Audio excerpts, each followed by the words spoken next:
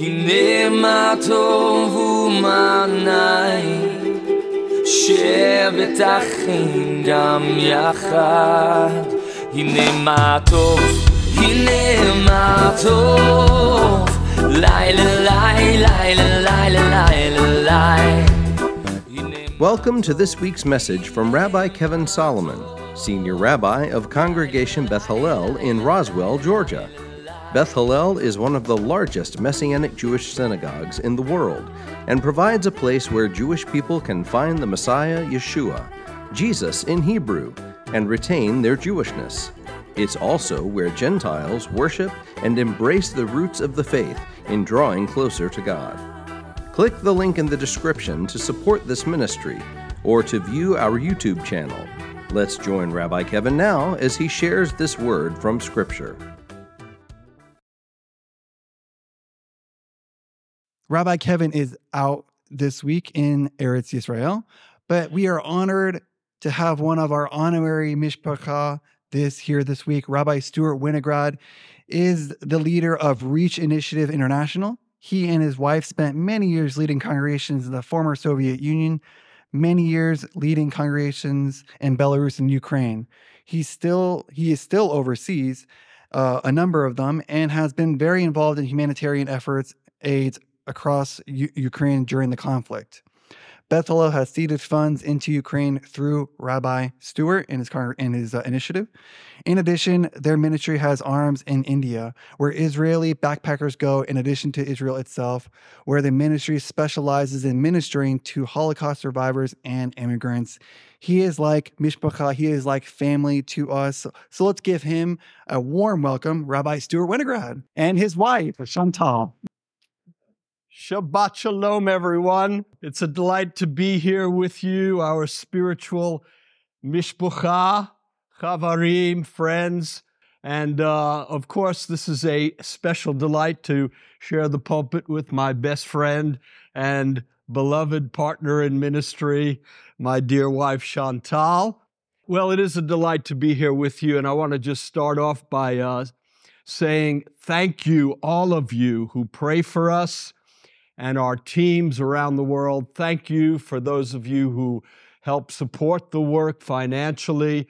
You are precious and valued partners in the work that the Lord is doing in those various countries that our brother just announced. And we just returned, actually, 10 days ago from being overseas for close to 3 months. I was in Ukraine, India, and Israel, and a little stint in Singapore as well. And I got to tell you, the teams that we have on the ground in Belarus, where life is tough, in India, where after COVID now we're seeing 30 to 40 young Israelis attend our Erev Shabbat celebrations every week, and in Israel, where we're serving survivors and where our daughter Miriam, our oldest daughter, is leading an initiative to welcome Ukrainian and other refugees fleeing the war.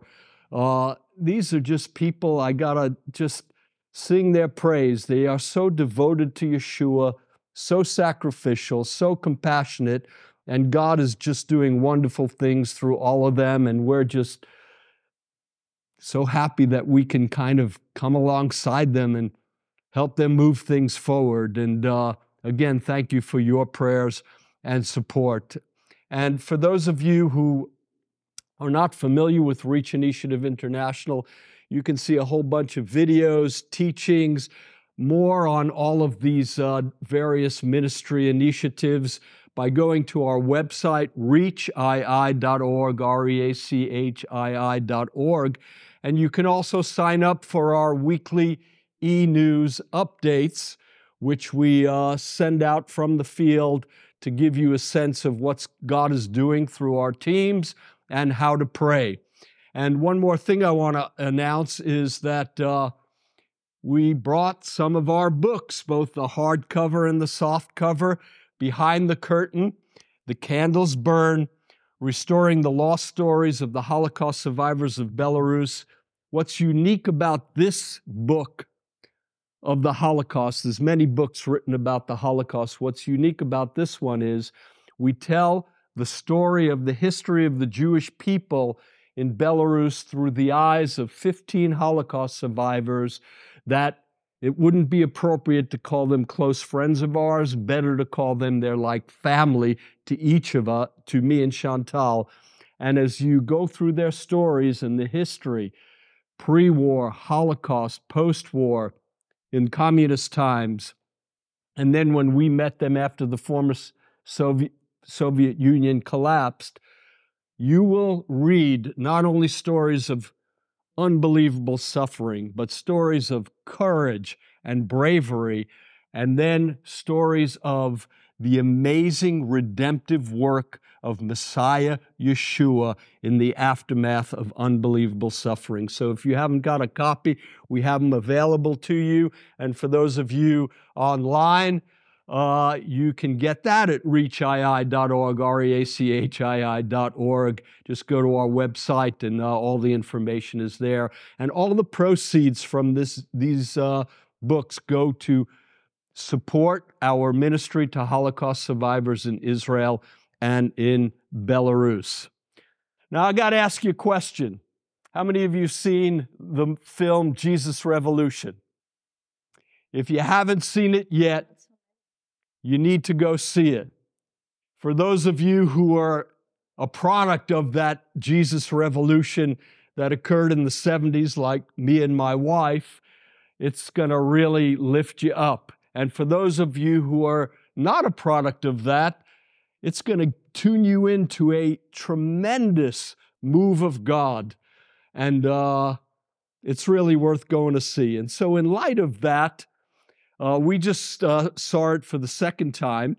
And in light of that, I wrote to Rabbi Kevin and said, I think I want to do something a little different. What do you think? I think it'd be interesting and uplifting for people to hear our story, our testimony. And for those of you who've been in the Lord for a while, we pray that it kind of rekindles something in you, rekindles a little fire. And for those of you who are seeking, you're looking for truth. You're in search of truth like me and my wife were. You were in search of meaning, purpose. We hope that our story will help you find some answers. And so here we go. I was born and raised in a secular Jewish family in New York City. My dad did not like religion. He did not think religion made the world a better place to live. And he would often quote Lenin, Vladimir Lenin of the former Soviet Union, where God was proclaimed dead. He would often quote Lenin and say, religion is the opiate of the people, and the Bible is full of fairy tales. My mom, who was raised in an Orthodox Jewish family, preserved some degree of Jewish tradition in our home. Though we rarely read the Bible or prayed at home, I did attend Hebrew school and was a bar mitzvah at the age of 13. I was born in Montreal, about 370 miles from New York, from a French-Canadian family. And my father, as a patriarch and a good Catholic, was teaching us that one of the most important things in life is to be a good person, to have good intention and do good. And this is something important, although it was a little bit like unclear what good really would mean in different circumstances.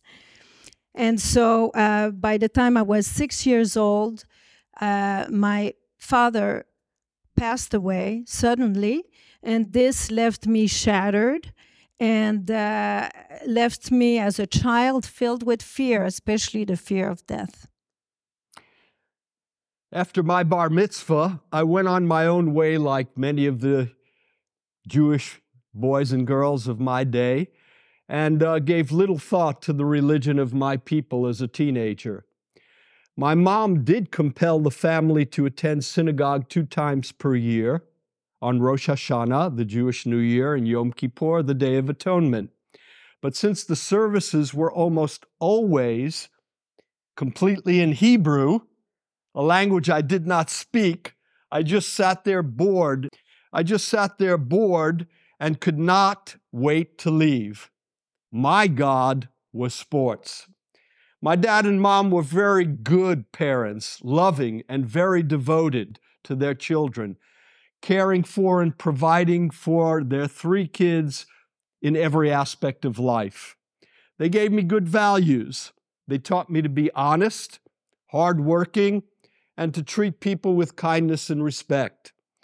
From what they imparted to me, I was under the impression that the purpose of life was to get a good education, find a good wife, which I did, have good children, which I did, and have a profession that would earn enough money to care for them and provide for some of the good things of this life. And then one day, it all ends, and they bury you in the ground. But in my late teen years, I became dissatisfied with this worldview.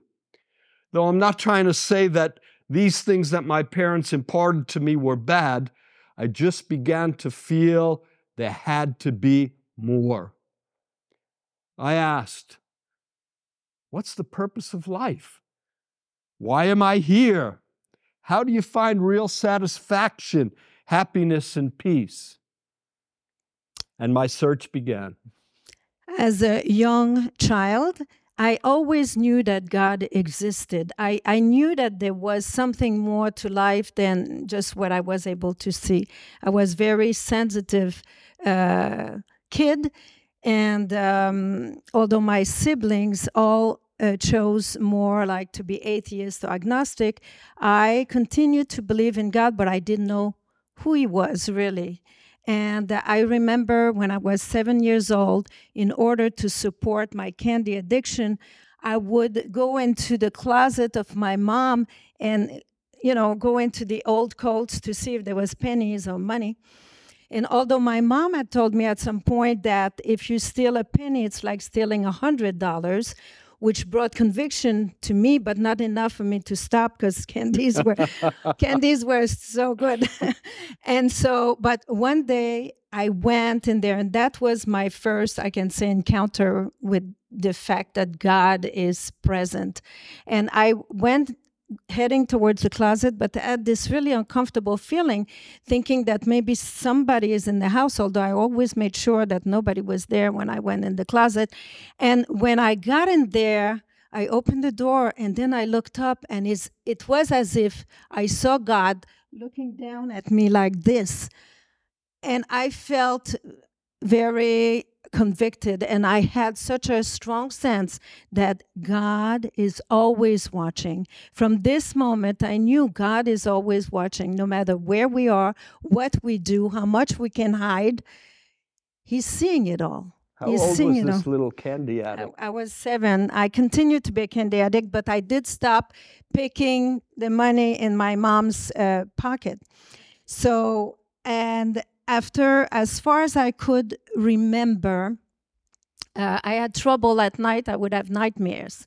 And when I was even younger than this, younger than 7, somebody had spoken to me about the end of the world. They said that the stars would fall, the earth would explode, and all this bad news, but never shared the good news with me.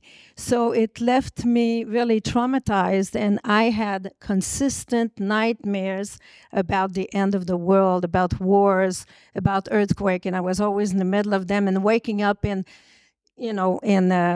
sweat and fears. And when I was 16 years old, I had a dream that was different. It started similar. It started that there was 7 sun that was rising. I was in Montreal, it's wintertime, and I'm walking in the street, and it was like amazing. It was beautiful phenomena. Everybody got excited, and by the end of the day, it was like summer. The snow had all melted. People were going out to the old Montreal to party, and I was alone, and I was going into each place, like I was going into one bar and then into another, and I just couldn't connect. And I felt like this is senseless, and I had this sense of foreboding that something, was just not right. And I went to sleep And then the next morning I woke up, and again the seven sun were there, but the atmosphere was different. And I was walking in the streets, seeing in the stores televisions, lots of televisions. They were showing news from different countries, and it was eruption here, this earthquake here, and it was all the catastrophe that was happening because the earth was overheating. And at that moment, I thought, wow, Montreal has a dormant volcano. So I turned around to see Mont-Royal, and I see it erupting. And so I had to run, understanding where am I going to run to? Everybody is running away, but the earth is going to probably explode soon. And so, but still, I was running, and I was trying to get into people's car. Nobody would stop. And all of a sudden, this blue car stops, and I just jump in. I sit in the passenger seat, and then the driver looks at me, and it's like, peace came on me, and I woke up. And I told my friend in school, my friends, because I thought, this is amazing. This is the first time I have a nightmare about the end of the world, and it ends good. So I kept it in my heart. I never forgot it. And so, but I continue as a teenager. I got involved into drugs and alcohol. I was seeking for truth, seeking for something else. And like many in my generation, I was going after all of these things and also getting involved in the occults. Looking for love in all the wrong places. That's right. But I know that God was pursuing me. I was also traveling a lot. And so one time when I was in Greece, in a youth hostel, there was this young guy, and he kept reading his Bible. And I thought, that's really strange. I mean, he was the only one doing this. We were doing everything else, but he was reading his Bible. And but I befriended him, and he would talk to me. He was so excited. He has new life. He's changing. And he was telling me all these things that, truthfully, it didn't make lots of sense to me. But I remember him saying, yeah, Jesus is alive today. And then a few days after, as I was walking down the street, I was thinking, if he's alive today and he healed people back then for him, it's not a problem probably to heal my wart that I had on my finger and that the doctors could not take out because my nail would be destroyed. And so I was really embarrassed. I always held my hand like that. So I said, well, okay, if you heal the blind, you can heal this. And then I forgot. And the next morning I woke up, washed my hands, and this wart fell off, and it was baby skin under. And so I knew it was Jesus that healed me.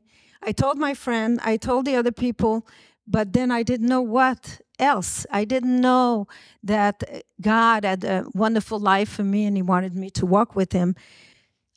Nobody really shared it with me. So I went on continuing to do the things I was doing, which were getting worse and worse. And at some point I had rented a house with a friend of mine. We were going to turn it into a commune. And I got so excited remodeling it that I totally ignored her and her desire to see how she wanted to have it done. I was kind of bullying her.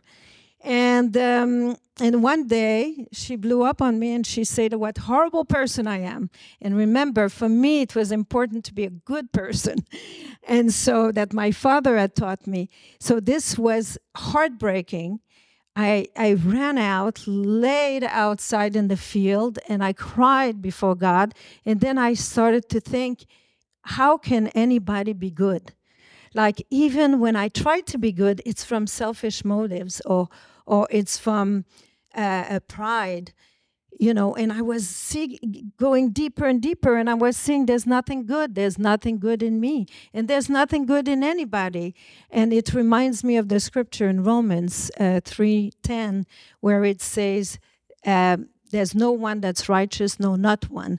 And I really was experiencing this, but again, I didn't know the salvation of Yeshua. So I kept going with my life, but remembering these moments, which I consider like little mini encounters with the Lord. That scripture is also in Ecclesiastes, where it talks about, no one really can get it all together all the time, and we all have these selfish and proud and angry and foolish moments.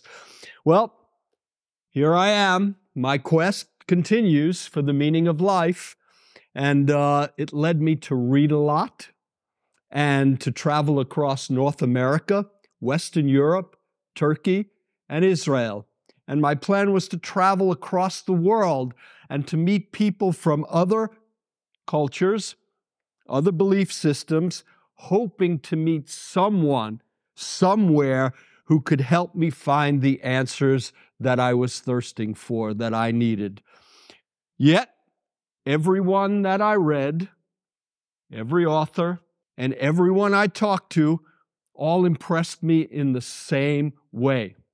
They were all caught like philosophical intellectuals trying to grab something that they could not reach. They were just like I was. And that wasn't very helpful. At the age of 25, I had come to the conclusion that there was probably no purpose to life. And the best thing one could do was just accept it. That's the best peace you're going to find. Just accept that life has no purpose. And I was a very sad young man, as you could imagine. Being a part of the hippie generation, I had decided to live a simple life and go back to the land. I began working at an organic farm where about 15 young people gave their labor to the farmer in exchange for room and board and learning the art of organic farming. One day, a young man drove up with a woman way older than him, and Michael was obese. He had a deformed arm, and it turned out that woman was his mom. Some of the cool people, cool quotation marks, they began mocking Michael behind his back. Oh, look at that fat guy, came with his mother, not cool, that kind of nonsense. I didn't like that. Even as a young boy, I never liked that. And I always felt like standing up for the underdog. So I was just drawn to be a friend to Michael, thinking I would be kind of his hero because he was probably very insecure. To my surprise, as I got to know Michael, I discovered that he was one of the most secure people I had ever met in my life. And we soon began to discuss, no wonder he came up with his mom, he was secure. We soon began to discuss the questions that were burning in my heart.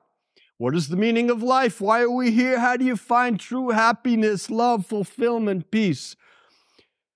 And I was in awe of the understandings that came out of Michael's mouth.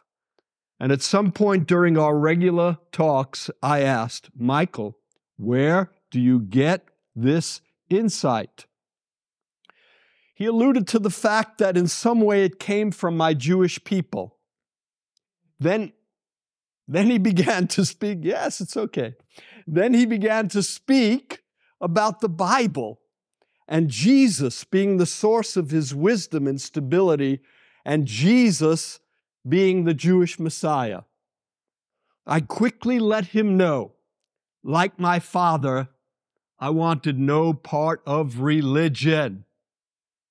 He responded, I'm not talking about religion.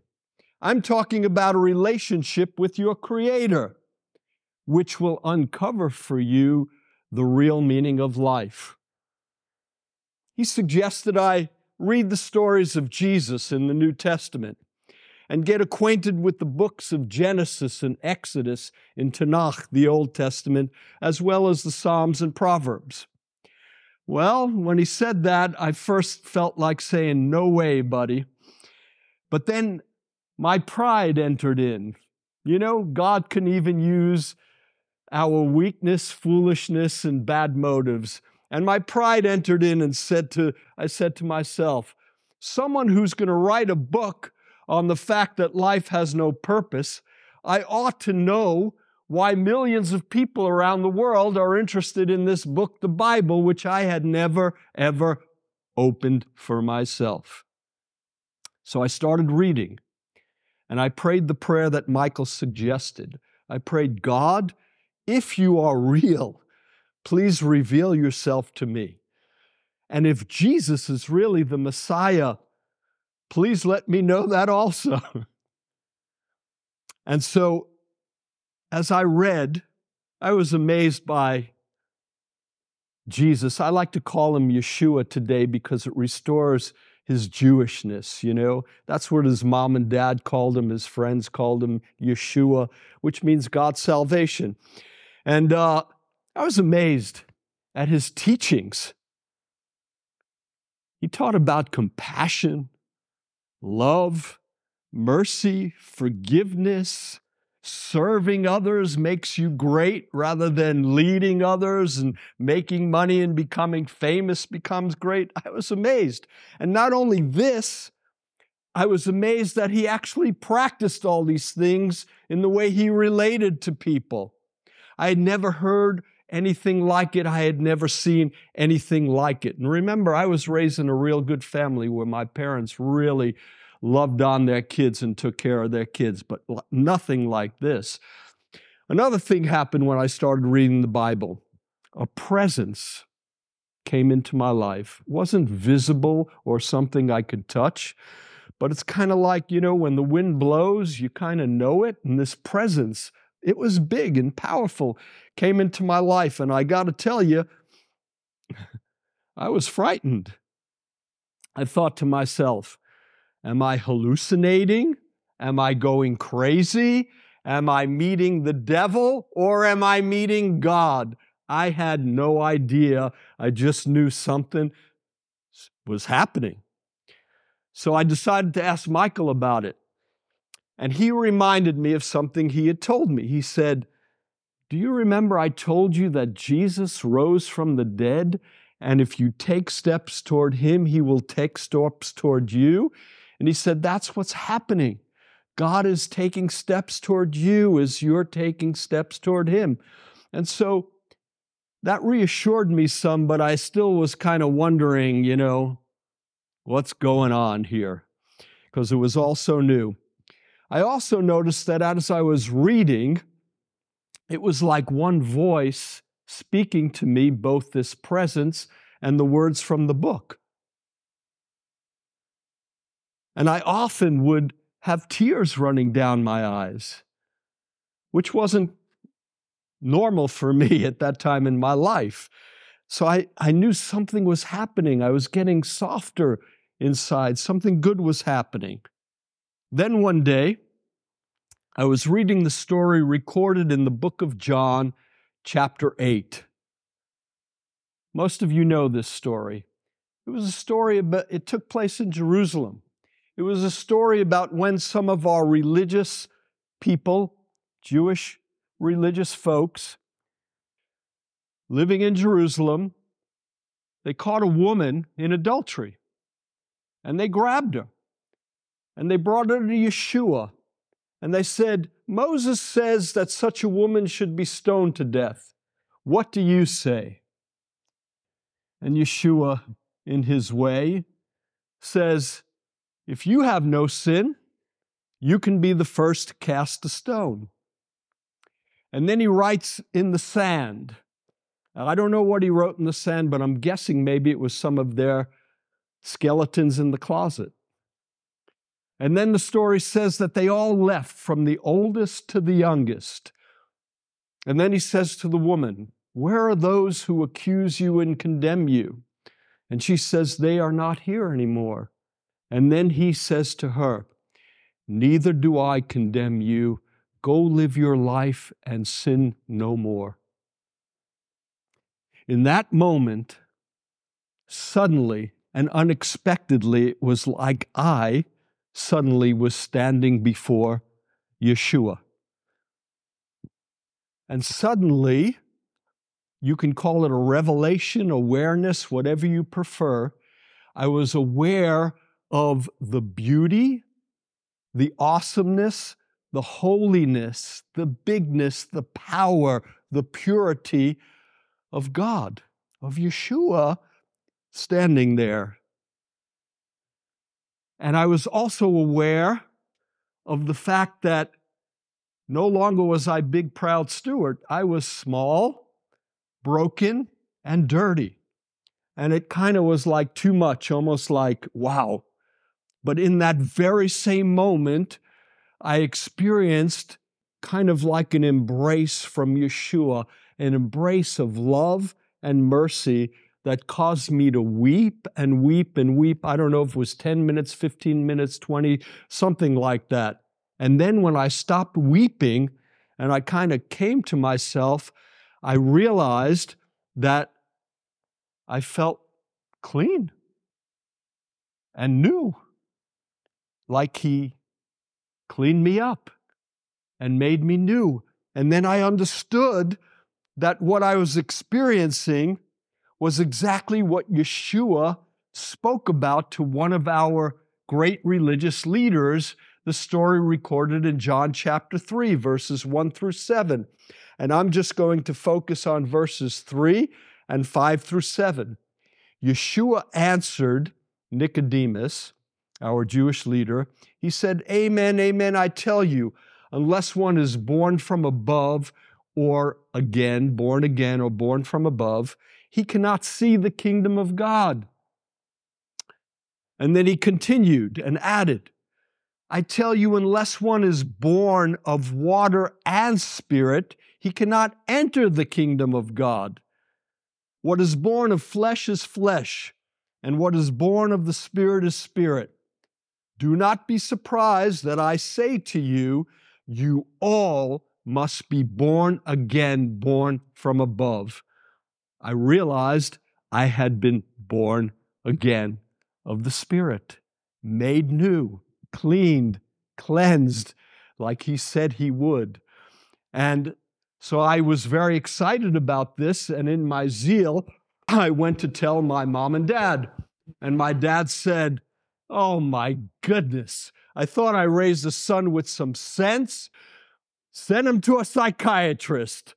And my mom said, my Yiddish mama said, "How can you betray your people and join with the Christians who persecuted our ancestors throughout the centuries in Europe? Send him to a psychiatrist." and more on that later. By the age of 18, I went and moved to New York, to Woodstock, New York, a little bit closer to New York. And the reason was because I was getting deeper into New Age, deeper into the occult, and this was and is, I believe today, still a big New Age center. And there, I also got initiated with Eastern religion and continued to take drugs, and the drugs were getting stronger as we were going. I was in search for peace, for love, for truth. I believed that I was going to learn, and then I would teach others. I would be an agent of this peace, but I had no peace. I went to bed, and I would see my heart like with a thick chain around it. I understood I wasn't free. I had, again, nightmares, but these nightmares were like I had a dark presence that would come over and would start strangling me in my dream. And I knew that if I didn't make myself to wake up, I would die. I had this repeatedly over and over. And of course, I was dealing with a lot of darkness, and the darkness, was penetrating deep into my life. And so I would do more meditation, study more gurus. I figured I got to do a little bit more of that to get better. I also was practicing tarot reading and all this kind of stuff. And I had an experience at some point I was on heavy drugs, and when I would take certain drugs, I would see the devil in people. I would see demons in people. It was really upsetting, really hard. And then that night, it just was very intense. And I thought, I have enough of this. I'm done. I think I'm dying, and I'm happy. And so, and through the night went, and after a while, I couldn't move. And so my friends took me and they laid me on the couch and they put a blanket over me. I felt like they were putting the blanket over my head. I thought I was dead. And then I saw something like I was rushing down a corridor, and at the end of the corridor, there was a wall, but on the side there was an open door. And when I got to it, I saw like it was a horrific figure, very demonic, welcoming me there. And it was dark and burning and really like repulsive. And I understood I don't want to go there. And that's where I'm heading. And I don't want to go there. But I don't want to live. So I'm kind of stuck in this corridor. And I experienced a voice that said, Jesus came and he was a perfect man. And he lived amongst people. And so I thought, well, if the perfect one is able to live among people, well, I'm not the perfect one and I'm far from it. And so I should be able to tolerate and to deal with people that are not perfect too. So I somehow fell asleep, woke up in the morning, remembering what had happened, but really not knowing what to do with it. So I continued to live my life the way I was living. And then springtime came. It was April 13th. It was Friday the 13th. Also happened to be Good Friday and was Passover. So it was really like a culmination of all of these things. And I thought, isn't that the best time to do like a Good Friday dinner, which I didn't know what that really was. But I said, let's do that to all my Jewish friends, because all my friends were Jewish. And we're there in New York City. And we decided to do this. So I made the big macrobiotic dinner. We're sitting on the floor, long table. It looked like the Michelangelo painting. And then the father of one of these friends of mine came in and he said, a Jewish father, came in and said, so what are you guys doing? And I said, we're having a Good Friday dinner. And then I saw him look at me like that, and then he called his son sign like this. So I'm not sure what transpired there, but after the dinner, we went to a punk bar, all of my friends. And when we were there, I noticed that some of my friends were talking to somebody. I approached this somebody, and I realized he's talking about Jesus. And I thought, well, I know about that. I grew up with that. So for me, I'm more interested in deep mystery of the East. But there was something that was attracting me to this person. And I have to say it wasn't his look, because all my friends were like hippies and artists and musicians, long hair, patched clothes, like very colorful people. This guy was very simple looking kind of person. And you might ask, what this simple-minded, simple-looking, not minded, simple-looking person whose God used to be sport and now, and still dressed that way, and who now is encountering this kind of super hippie artist in this punk rock bar. What is this on fire, born-again follower of Yeshua doing in CBGB's, a punk rock bar? Well, next door to my parents' home where I lived was Mitchell, who was going to be the author of the Marijuana Gospel. He was a bit fried on drugs, and he kind of pushed me to go out that night, which I never went out with him either before or after. And for some reason I said, yes, I'll just go wherever you want, and I'm going to preach the gospel to people in the bars. So he kept talking in between the songs, because it was a concert, and there was loud music. But in between, he would like hurry up and talk. And I don't know how many songs it took, how many minutes, but about maybe 10 or 15 minutes, he asked me to marry him. I know some of you are saying, what took me so long? And so I thought he's crazy, but okay, all my friends are crazy, so what's the difference? And so we continued to talk because, again, there was something, and in those days I would have said the aura. But today I know it's the Holy Spirit that was in him, and God was using him to speak to my heart. One little side note. In our congregations today, everybody who's going to get married needs to go through 6 months of premarital counseling. Okay, so he grew up since then, but he was a very, very strong, serious believer, so he knew he couldn't marry somebody that was not a believer. I mean, he shouldn't. Yeah. And so the pressure was on. So he wanted to talk to me about the Lord, and we met for some days after. And after a few days of that, which I was interested in learning, it was really, it was like good for my soul. I experienced goodness from my soul. But then he was also pressuring me, and I understood that, that he won't stop. So I said, okay, I believed in everything else, and I take everything else, so I'll take this too, along with everything else I believe. And so I prayed, yes, I became a believer, and now, okay, we're going to get married. So, and marriage is forever. And I thought, how could I marry somebody and marriage is forever? I was never in a relationship with a guy for more than a few weeks. I don't think that's going to work. And so 44 years coming up. We continued to talk. And then I felt I'm going to break his heart. Might as well be now instead of, in a few months. So after a week of us spending time together, we went up to, we were heading up north to visit some of his friends. And I told him, stop the car. This is where we part.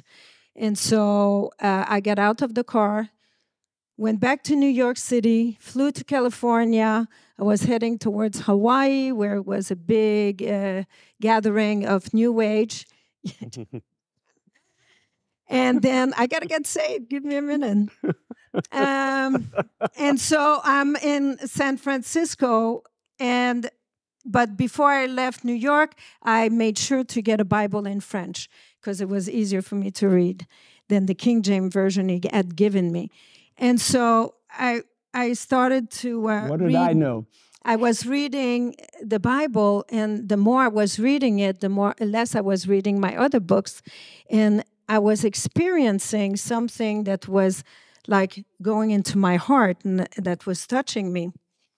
And although it was oftentimes like it was convicting me of the fact that I was really a mess, that I was sinful, it was still like I felt like love at the same time. And I remember that when I was with him, I had read 1 Corinthians 13, which I didn't know that was in the Bible. And that was amazing, especially the first part for me, because it said, if I speak with tongues of men and angels, but I have not love, I've become a noisy gong and a clanging cymbal. If I have the gift of prophecy and know all mystery and all knowledge, and if I have all faith as to remove mountain, but have not love, I'm nothing. If I give away all that I own, and if I hand over my body so I may boast, but have not love, I gain nothing. And I had seen people that had lots of faith, that were giving lots of stuff, and that were talking about the peace of the world, that were like gurus and special people, but love was missing. Something was missing. And I remember when you would ask me, so what is love? And I would always give her the same answer. God is love, and Yeshua is the personality, the person of love. Personification or something like that of love. And so, as I was reading more, it was during a New Age festival in San Francisco. I was going to many places, many different bars where people were like celebrating all carelessly. I felt lonely. I felt empty, and I felt this is useless. So I went back to where I was staying, picked up the Bible, and I couldn't put it down all night. I read it through the night, and as I was reading it, God in his amazing love was drawing me to him, and he invited me to follow him. And I knew, and it was with such a love, I knew that I wanted to follow him, and I knew that all the rest was nothing. This is the pearl of great price. And I gave my life to him. And then I thought, what about Stewart? He's the only other person that I know had an experience like this with God. I didn't know anybody else. And I thought, what if I never see him, or it takes a long time? I also knew in my heart, he's meant to be my husband. So to rewind a little bit, when I just arrived in California, I had sent a letter to him because I wanted to make sure we stayed in touch. And his Yiddish mama picked up the letter, and when she saw that it was from me, she wanted to throw it in the trash because she wanted for her son a nice Jewish girl, not a wild goy like me. And so she was going to throw it in the trash, but then she said, the way it was addressed, I can't put it in the trash because only God could have brought this letter here. It was so messed up the way I addressed it. So she called him, and in God's perfect timing, after I had surrendered my life to him, to God, and prayed what's going to happen with Stewart, 9 o'clock in the morning, the phone rings, and it's him. And he said, when are you coming home? And I said, as soon as I can. And so I just want to say that, to go back to that dream that I had. I forgot to say that part, that to go back to the dream. When I was in New York and he picked me up the first time, the car parked, it was a blue car. And I saw it. When I was in New York, I realized this is the car in that dream I had. And then afterwards I looked, this is the guy in the dream. And so even then I realized, but I didn't understand what it meant and what the meaning of this whole thing. But afterwards I did understand, and that God was using him to bring peace in my heart and to bring the Prince of Peace in my life. And I married the man of my dream. Literally. And so we got married and started our journey as a team. Chantal said she really liked that when I said, we're going to be a team for God. And we started our adventure and our journey as a team for God. And a little side note, my Yiddish mama became very close to Chantal. She said Chantal is one of the two dearest people to her in her entire life because she sees a purity and goodness in her, which Yeshua really refined. And she also told me after a few years, she said, Stewie, son, why don't you just get rid of this Yeshua, because you've already become a better Jew and a better person, but it's this Yeshua that made me a better Jew and a better person. And at 82, my Yiddish mama, who believed in God all of her life, said she was afraid to meet God, she was afraid to die, and I explained to her one more time why Yeshua takes all that away, and she embraced him, and then God gave her a vision, and I was amazed by it, that she saw the hands of God coming to her, and he said, everything will be fine. And the hands of God throughout the Tanakh, the Old Testament, mean the salvation of God. And so this is like all part of that story. And I just hope that for those of you who know the Lord, that just for us revisiting this story, it ignites some fresh things, and I hope it ignites some fresh things in you. And for those of you here and online that are seeking, you're seeking for truth, you're seeking for answers, you're seeking for meaning. Maybe you can relate more to Chantal's story or more to my story or a little of both. I just want to give you an invitation that this same Yeshua, the Messiah of Israel, who loves Jewish people, Catholic people, Buddhist people, atheist people, all people. God so loved the world that he gave his only Son, Yeshua the Messiah, that he's holding out those loving arms to you as well. And if you will turn away from your ways and turn to him, he will set you free from the chains of sin that bind you and addictions and all of this stuff and fears. And he will do the same thing that he did for me. He cleansed me. He made me new and gave me a new start in life. And he wants to do that for you. And so I just want to invite you to pray with me, whether you're online or here. If this is you and tonight's your night to find the purpose in life, the truth. You know what Yeshua said? He said, I am the way, the truth, and the life. No one comes to Father God, the Creator, except through me. That's for our Jewish people. That's for every people under heaven, rich, poor, educated, non-educated. This is for all. And so let's just pray together. Avinu Malkeinu, our Father, our King. I stand in awe. On one side, you are so far above us. You are perfect love. You are justice. You are truth. You are holy and pure and powerful. You created the heavens and the earth.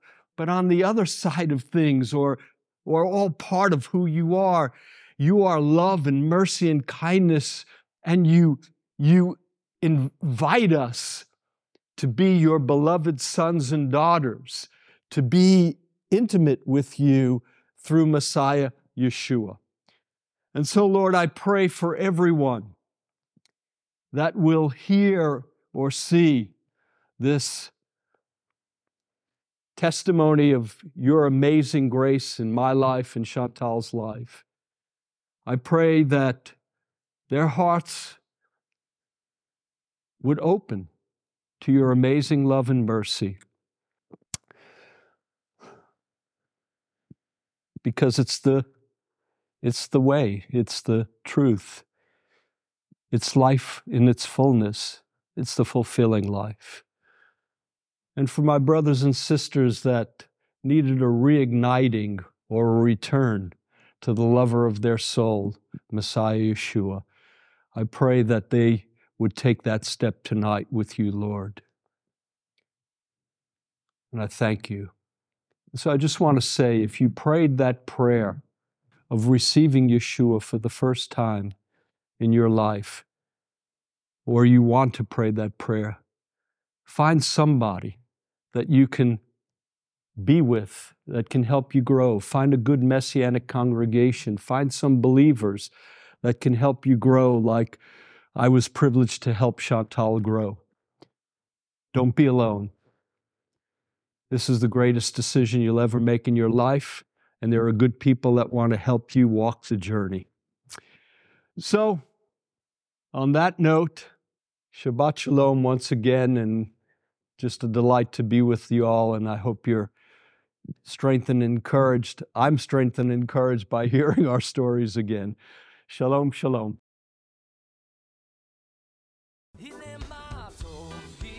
Thank you for listening to this week's message from Rabbi Kevin.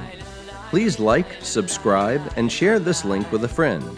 We would be grateful to receive your tax-deductible gift to further the good news of Messiah Yeshua.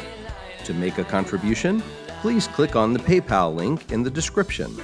Also, to view our regular services, click the link in the description for our YouTube channel. If you would like more information about Yeshua the Messiah or how you can become part of our Beth Hallel family, please visit our website at www.bethhallel.org. That's BETHHALLEL.org. Or call 770-641-3000. If you are in the metro Atlanta area, please visit us for an Arab Shabbat service, Friday nights at 8 o'clock, or Shabbat services, Saturday mornings at 11. God bless and shalom.